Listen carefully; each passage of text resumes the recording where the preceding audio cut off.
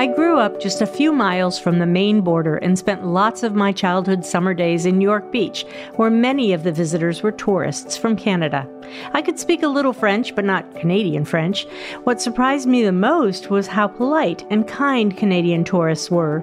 They were less direct, more apologetic, and less pushy than my New England buddies. I always wondered why.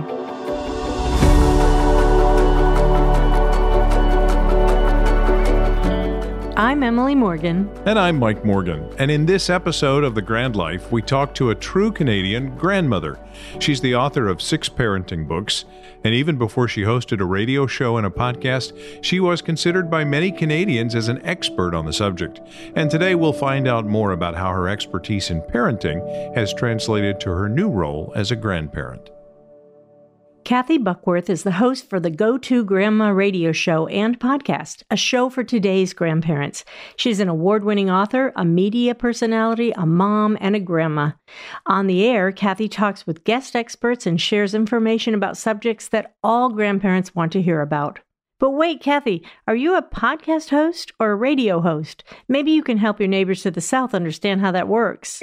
I'm both. How's that? So the show is aired on Zoomer Radio, which is a radio station out of Toronto in Canada. And then it goes up as a podcast a few days later. So I have the luxury of doing both. What's great about it is it does air on the radio. So I get that listening audience. But then when it airs on the podcast, we cut out all the ads. And it just makes for a much more fun show. So we've got both going on, which is really fun. So who can hear you on the air live then? Where do you have to be to hear that? You be in the GTA or the Greater Toronto area, actually, but you can also, of course, listen to it online at zoomerradio.ca. So anyone from around the world can tune in at 7:30 on Saturday mornings, 7:30 Toronto time, that is. Oh, that sounds great. That sounds like it'd be a lot of fun. So I read that you've got a 50,000 watt AM transmitter. So at nighttime, I'm assuming we could dial up the AM. If we have an AM radio around the house, still we can dial up your AM signal and hear that from quite some distance, well into the continental U.S. It can go quite north in Ontario, and I'm sure quite south into the U.S. as well. Absolutely. Yeah, you're right. At night, it's much better. But most of our listeners are likely to hear you if they listen to your live internet radio feed on the web, right? That's right. And that's the best way to do it, I think.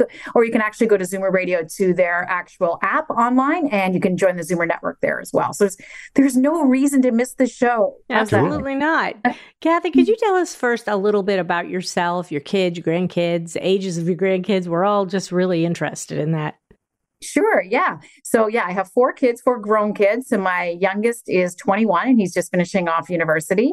I also have a 24-year-old who is working and living in Toronto. I have a 30-year-old son who lives in Calgary. And I have a 32-year-old daughter who is the mom to my 3 grandchildren. And my 3 grandchildren are Owen, who will be 4 in early November, Cam, who is 2.5, and new granddaughter Sloan, who was just born in May. So she is 5 months old. So it's a pretty busy household out there. I had 4 kids, and so I kind of get it, but my daughter's having them much quicker than I did. I had 10-year gap on mine, and she's got them in 4 years. So yeah. So now you've been a grandmother for a little while. How has that changed you, do you think?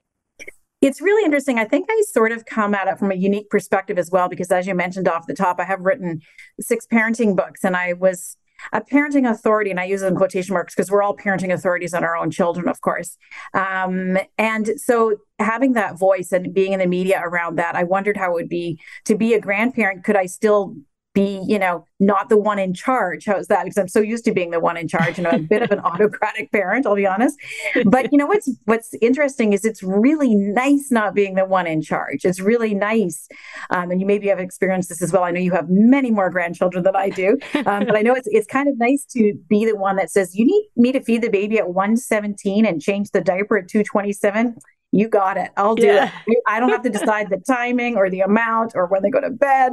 I kind of like it. I kind of like being the one that takes orders, so to speak. And, we can talk a little bit more about this, but I actually feel that that's the key to a great relationship, as well as not being the one who has the rules and doing what they want you to do, because protecting that relationship with your kids, of course, is most important. It's huge. And we talk about that quite a lot on the podcast because, if you don't do that and you push against, you're not going to have a great relationship, whether it's a daughter-in-law or a daughter. So when did you actually start the Go To Grandma podcast? It started, I'm in my third season, so about 2.5 years ago. So when my first grandson, I guess, when we launched the show, I joke, when we launched the show, I had one grandson, then season 2, I had 2, season 3, I have 3. So I'm saying to my daughter, we haven't seen 4? What's happening? So no pressure. It's been a lot of fun. And I've interviewed, I guess at this point, it's more of a magazine style show where I have 2 or 3 guests on, and we do sort of little 8-10 minute interviews. So I think I've interviewed over 300 people at this point, and some of them are experts in their field, most of them, in fact, and some of them are also grandparents, and some are grandparents sharing their relationships and their activities and their advice for people who are new grandparents.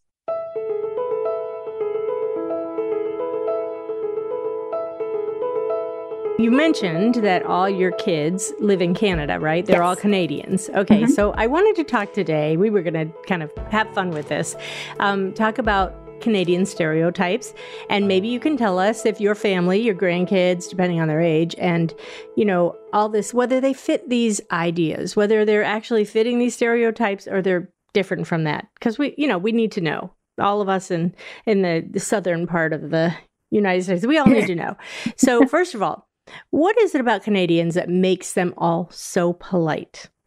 It's such a good question. And it's so funny. I used to be a travel writer. I still do some travel writing. And I'd often be the only Canadian in the group. And right away, someone would say to me, "You're Canadian." And I'm like, "How do you know?" And they said, "First of all, you say a lot." And that is something I do say. And they say, "And you apologize for everything." Someone stands on my foot and I say, "Oh, sorry. I had my foot in the way." So I think I'm not sure where that comes from in a sense. My parents are British, actually. They came from England. They immigrated to Canada in the late 50s. And I think there was a lot of immigration from Britain at that time. And maybe it's that whole, very polite sort of, structured upper lip society. I'm not sure, but it is definitely true. There are some people in Canada who are not polite. Let me tell you that. So we're not all like that, but a lot of us are. Yeah. Well, you definitely have a reputation for that. Yes. Absolutely. Did these impolite Canadians come from somewhere else? These impolite ones? The impolite ones. Exactly. I don't know. We got to get rid. Maybe they came from. I was going to say maybe they came from the U.S., but that's not. So sorry. That's true. So I wondered if it was generational, like if you're finding that the younger Canadians maybe don't say they're sorry as much and maybe aren't quite as polite as the older ones. It's a good question. I think as a whole, that's what our society is sort of like. So it's hard for me to see with my grandkids in particular because they're so young, right? Yeah. They're just sort of modeling behavior at this point. But with my kids, I think they're pretty polite. And we do notice the difference when we go to the US. I said to someone once when I was traveling, I said, "Oh, that's so American." And somebody said, "What do you mean? What do you mean by that?" And I said, "Well, in the nicest way. I mean, they're very assertive." Yes. And I said, that was the manner in which I was using it. So it's not always great to be polite and stand back, Yeah. But, it's hard to tell with the kids. Yes, I would agree that Americans are very direct. And especially Northern Americans. If you go down to the South, they get a little bit more polite. At least on the outside, they sound very polite. So I don't understand that accident of geography. If you go from Canada to the South, and I grew up in the South, you go through this swath of tough people. Yeah, right. I may have married one of those, actually. I grew up in New Hampshire, so I'm not far from you guys. And then y'all get down to where I came from in Kentucky. And it's different down there. Yeah, it is. But like I said, they sound polite, but I'm not sure. There's a lot of things going on underneath. There's levels. I don't think that's true of Canadians, perhaps. I don't think that's true of Canadians, perhaps. Yeah. We are known for being quite sarcastic, actually. So sometimes it can be hard to tell. And there's actually been, there's a lot of comedians out of Canada, right? Oh, sure. There's tons of them, right, that have come out of Canada. And and I think it's because we sort of make fun of ourselves. We're very self-deprecating, which I think is a lot of fun, actually. Explain what I read about Canadians having a collective conscience, as opposed to Americans who are very independent. Like in New Hampshire, our license plates say "Live free or die." I mean, you just have to be independent. What is that collective conscience about? I think it's always sort of it's not being a world power. How's that? It's not knowing that, and having the comfort of living next door to the biggest world power, if you know what I mean. So we don't have, perhaps, we have very strict gun control laws, as you know. Handguns are illegal. So any type of, the only thing that's legal basically are rifles for hunting. So we have a very different sort of relationship with sort of that whole live free or die, I guess, attitude. I would say as a whole, Canadians are more centrist to left leaning than they are right, but we certainly have the right as well. And I think that lends itself to more of a community sort of, I'm using the wrong words, but you know what I mean? It's sort of that sort of more community feeling that Canadians have. And maybe because, it's so cold up here half the time that we just have to bind together a lot of the time and take care of each other. Yeah, push each other out of snowbanks and all that kind of stuff, right? So exactly. Yeah. So speaking of cold, do all you people up there love hockey? Do you like hockey? Do your grandchildren like hockey? So I have 4 kids, and 2 of them, one a girl and one a boy, played hockey a lot. So we spent a lot of time in hockey arenas. We're actually more of a ski and snowboarding family, though. We have a cottage that's up near what we call mountains in Ontario, and 3 out of 4 of my kids are snowboarder ski instructors. In fact, so in the part-time job. So we are a winter family for sure. I actually don't understand people who move somewhere to get out of the cold, but a lot of Canadians do. But we're very much a winter sports based family. And I think a lot of, you got to go with what you have, right? If you live in the cold, you can't sit inside all day and you can't travel all the time. So this is what we do. Yeah. No, in New Hampshire, we had a ski break. It was called a ski break in the winter, like in February, which it was very different than what you grew up with. We just, we needed time to be able to take care of what was going on the farm, crops and whatnot. So that was the summers. No break for you. So your 2 kids who were not hockey fans, it sounds like there was plenty for them to do. Yeah. So my oldest daughter was not into hockey at all. So she was into dance and gymnastics and that sort of thing. And then my youngest son, we always say that, he had to find his own thing because of all these other siblings ahead of him. So he actually was a fencer, which was quite different, actually. So he and my oldest daughter were more into that individual sport. He was a runner as well. So that individual sport thing versus the team sport, which my 2 middle kids, they call themselves the innies, and the other 2 are the outies. The innies really liked team sports, and they still do. My 24-year-old kid still plays hockey in a women's league, and my 30-year-old son in Calgary also picks up hockey where he can. So it is that kind of sport that you can keep going as you get older. Yeah. So when they were in school, did they learn French, or did they already pick it up, or what was the deal with French? So in Canada, you have to take French in school until I believe it's now grade 7, or 7th grade, as you say down there, which I think is like age 12.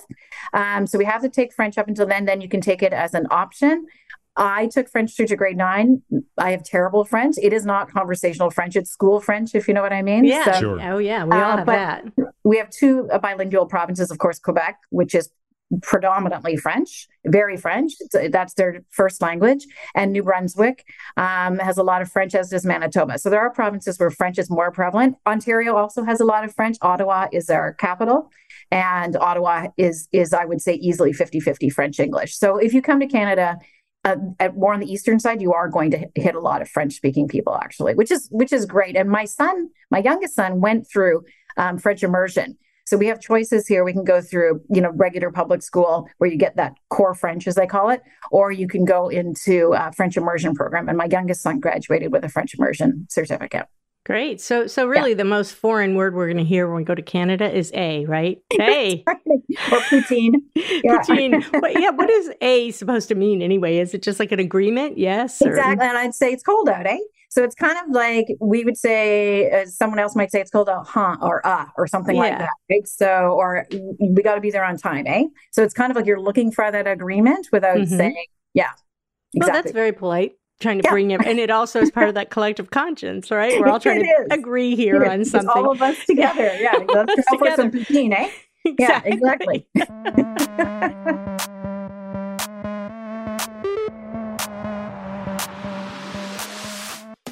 What is the scoop on Tim Hortons?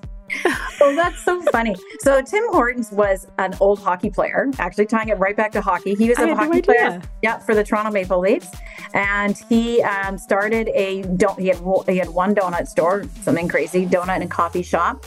And actually, he died years ago. He was actually not a great guy. I think he died, driving drunk off a bridge or something. Like he wasn't, and there was domestic violence. Like it was not a great guy, but he'd already started this coffee shop. So they picked it up and they launched Tim Hortons all across Canada. It's a very Canadian thing to get a Tim Hortons coffee and go to your kids' hockey practice at 6 a.m. However, it's not Canadian anymore. It's owned by Wendy's, and people still think that it's a Canadian conglomerate. So whenever we see Tim Hortons, it makes us laugh when people say I'm being so Canadian. I'm going Tim Hortons, but we're certainly known for that. We're certainly known for. Do you know what a double-double is? No, explain. So a double-double is what you're supposed to order when you go to Tim Hortons. It's double cream, double sugar, which is disgusting. I'm sorry, but yeah. That's intense. It's intense. So a lot of people order a double-double. Yeah. So you probably don't have any Dunkin' Donuts because all the corners are taken up with Tim Hortons, right? We really don't. I don't think there are Dunkin' Donuts in Canada, actually. I'm honest. Yeah. Honestly, well, they're all over New England, every corner. So that's so funny. There's no room for a Tim Hortons, I don't think. But we've seen a few. We've seen a few in the United States. Yeah, there are a few. I was in New York City last week, and there's a few Tim Hortons. And I know it's a lot of Dunkin' Donuts, too. But there's some Tim Hortons there. I'm going to hope that the closer you get to the birthplace of Tim Hortons restaurants, that the donuts are better, because I gotta say I've not been super impressed. I agree with you. Actually, I prefer like a bagel or something from there. I agree with you. The donuts are, but you get to open the door handles that are shaped like hockey sticks. So awesome! Oh, I didn't even notice that. And really, what the South has for donuts is Krispy Kreme, and they're completely different. They're not even really a donut as far as I'm concerned. It's a sugar delivery system, really. Yeah, we have. So when Krispy Kreme opened in Canada in the Toronto area, I don't know, 10 years or so ago, people lined up, to see the hot sign and all that. Yeah, right. And they opened up a bunch of them, and you could get it at Walmart, and you can get it all over the place. I think there's one left now. So they didn't last, actually, funnily enough. It was such a phenomenon. It's the same as Target, right? Target opened in Canada. Yeah. They opened about, I don't even know, 30 or 40 stores across Canada, and then they all shut down. Wow, that's funny. Because, a nod to the French, we all call it Target. Like we tried it. We try really hard to give you that honor. We call it that I don't know why it didn't last year. Deflated sense of self, really. We just want to be prouder where maybe there's no reason to.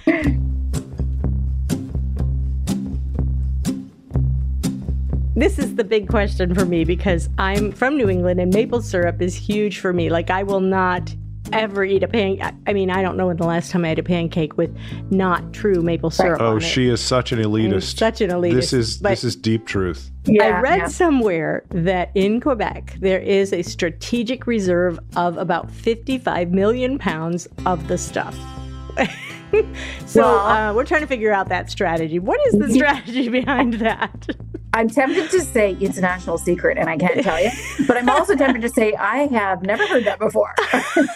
I have never heard that before. In fact, now you know where to go if you really run out of maple syrup. So tell me why. Are you and your kids and your grandkids maple syrup snobs too? We are a little bit. And I have to admit, I actually know probably a handful of people who tap trees, like who go out and get maple syrup. It's, it is a thing in Ontario in particular. Yeah. Sure. There's maple syrup festivals and it's a very Canadian thing. And honestly, when you grow up with it, you don't realize it's such a part maybe of your identity. But when you leave Canada and you buy maple syrup somewhere else, it costs a fortune. So then you realize how much we have of it. I have a lot of family in England still, and that's the one thing I always have to take them is a huge can of maple syrup, because not only do they like the flavor better, but it's so expensive over there. It's like gold. So yeah, it is like gold. So this is the gold reserve. You've got all these 55 million pounds of it somewhere in Quebec. Probably running Canada's economy at this point.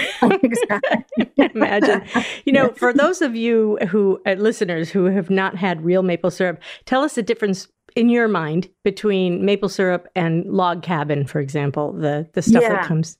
Well, I would say that the log cabin, and we have, I guess, Aunt Jemima, something like that, right? The same kind of fake syrup. That's almost like just like a liquid brown sugar is how I describe it, right? And a runny sort of liquid brown sugar. Whereas maple syrup, I mean, it should take its time when you pour it out. It flows. It doesn't pour.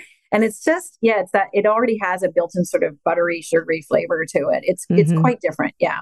Yeah, And the in, up taste. here, in ski villages up here, they actually take maple syrup and pour a line of it in the snow, and then they take a popsicle stick and roll it up like a maple syrup lolly. That's Oh really my good. goodness, that Yeah. sounds amazing. It's awesome. Yeah, it's awesome. So I wanted to ask you about, I've seen jokes about this when I've looked on YouTube and stuff. So tell us the significance of the poppy. Oh, yeah.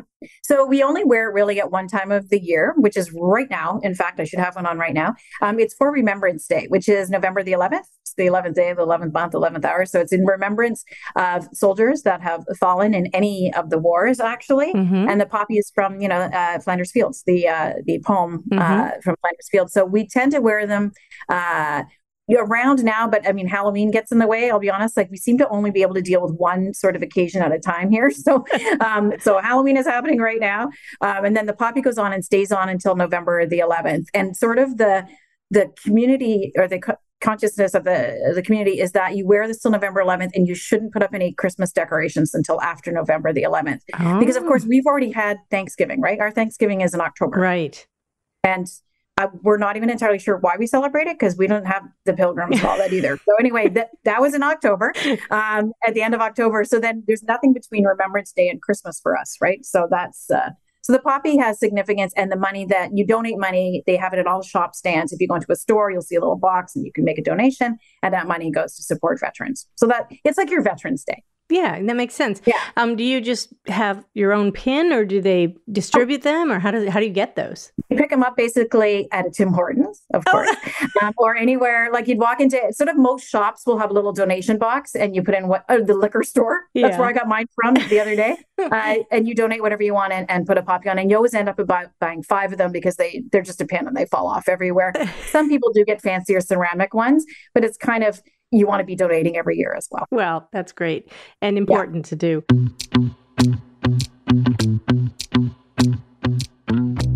You want to ask about the metric system and the imperial system? Oh, gosh. Well, sure. So we don't understand quite why you wouldn't stay with us on imperial measurements, or frankly, why we never went metric. I mean, it was threatened. It was threatened when we were in grade school. Yeah, we went to grade school. Yeah. They were trying to teach us, and it was almost like, dang, these kids are too dumb. They can't figure it out. We'll just go back. Well, it kind of lost all its foot-pounds of momentum, if I'm going to be specific. It's interesting to hear that from your perspective too. Because so when I was in school, I'm 60. So when I was in school, same thing, came in. Sure. And I had learned imperial first, and then metric system came in, and we all had to learn it. And we were told, and I guess this is probably true, that the Americans were going to do the metric system. And of course, whatever you guys do, we're doing it. Just like you changed the time change on us as well, right? So we were like, okay, we'll learn the metric system, and off we march with the metric system. And you guys are like, so we have this weird system up here. I would say now we have so officially everything's in metric. So certainly our highways are in kilometers. I know how far a 5K is versus how many miles something is. But I'm 5'4". I'm not sure what that is in centimeters. Do you know what I mean? Oh, I know how much I weigh in pounds. I don't know how much I weigh in kilograms. You know what I mean? Like, so we have a weird. Temperature is Celsius. We do temperature in metric. I still sort of know what it is in Fahrenheit, though, because we're in the U.S. often, but also that's what I grew up with was more Fahrenheit. So I can do that translation. But yeah, it's really funny. It's like, so when we go to Europe, we're quite at home with it because it's all metric system over there. Sure. Except in England where the roads are in miles. I'm like, what is going on? So, a lot of places have that real mixture of things going. Yeah. And in England, they weigh themselves by stone. By stone. So that's like even different. Exactly. So everyone's going to... How many stones are you? Yeah, I think I'm not asking. 1 stone is 14 pounds. Yeah. Yeah. Oh, good for you. Yeah. You know, seriously, I feel like Canada is just so much cooler than the U.S., and I'm pretty sure they know it. You guys know it. Well, because when I traveled to Europe, also, Europeans knew it. I saw hitchhikers waving the Canadian flag on the side of the road for a pickup, and I feel like if an American did that, not sure anybody would get picked up. I don't think I'd even try. We are told, it's funny, when you're traveling, we are told, wear a Canadian flag, like put it on display, because as soon as we open our mouths, people think we're American. Because there's not a big difference, obviously, in our accents, unless you're from the Maritimes, that's quite a different accent. But, I was in England a month or so ago, and I got into a cab, and the guy, oh, you're from America. And I said, no, actually, I'm Canadian. He goes, oh, sorry. I know you're insulted by that. I said, oh, a little, to be honest. But I said, you should ask first, and you never thought of that. And I said, I think if you asked an American if they were Canadian, they might be okay with that. I don't know. Yeah, we might say yes. Or even be like, oh, thank you so much. Yeah. We were like, I know when I was in Europe, that is how I felt. I wished I was Canadian because you guys are quieter, more collected. It just seemed like a better place to have come from. Yeah, it's a funny thing. Yeah. If we can't fix the problem, at least we can have a little fun with it. So thanks for being good-natured about it. Exactly. Yeah, it was so fun talking with you about all these things Canadian. I love it. So, we hope to win over some listeners to your fast and fun podcast and radio show. So we'll be on yours on Saturday, November 11th, which now I've learned is Remembrance Day. Remembrance Day. And you'll be on ours on the 10th of November, the day before. Great. So Kathy Buckworth, thanks so much for the conversation. It was very fun. That was very fun. I haven't had these questions before. I really enjoyed it. Thanks. And I can't wait to chat with you guys this week about your podcast.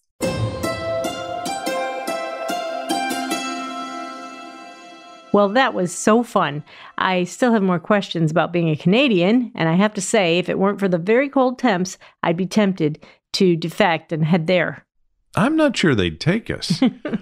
While I know Canadians have adopted some of our American ways, they definitely have a lot to offer that is totally unique. And my guess is they'd like it to stay that way. Yeah, we haven't taken on as much that is Canadian, we as Americans.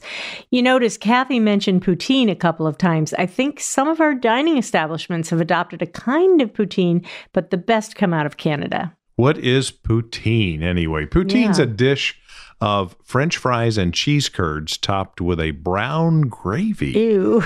Sounds terrible. Well, yeah, we've had it. I haven't. You had me experiment on it? Well, now some parts of the Northeast do have something similar. This I didn't know, called disco fries. Yep. I'm not sure that's the same thing. I don't think it has the cheese curds. Just some other kind of cheese sauce on it. Probably imitation cheese. Who knows?